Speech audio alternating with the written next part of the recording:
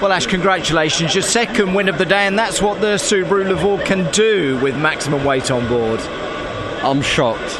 I am honestly shocked. Didn't expect that. Obviously, I'll be really honest with you, Tom caught me napping at turn 1.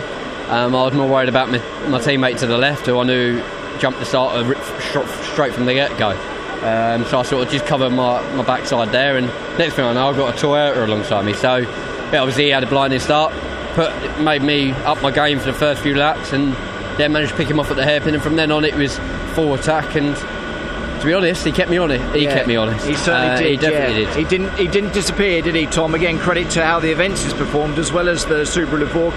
A great performance again. What were you saying to the team about the car? Did it seem to perform again, as you've just said, better than you expected in these conditions, tyre wear and everything else? We actually made a slight few changes for that one, because we were going to obviously the medium tyre, and the balance wasn't quite right in race 1.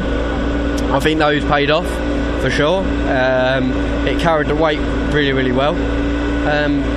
But that was on full attack. So obviously, I think Colin, if he had got past past Tom maybe a different Colin story. Back, but it could have been, couldn't it? Yeah, Tom obviously made my life a lot easier there. He certainly did. Final question: we shall see what happens on the reverse grid, but you know what the car can do now, still with that weight on board, can't you?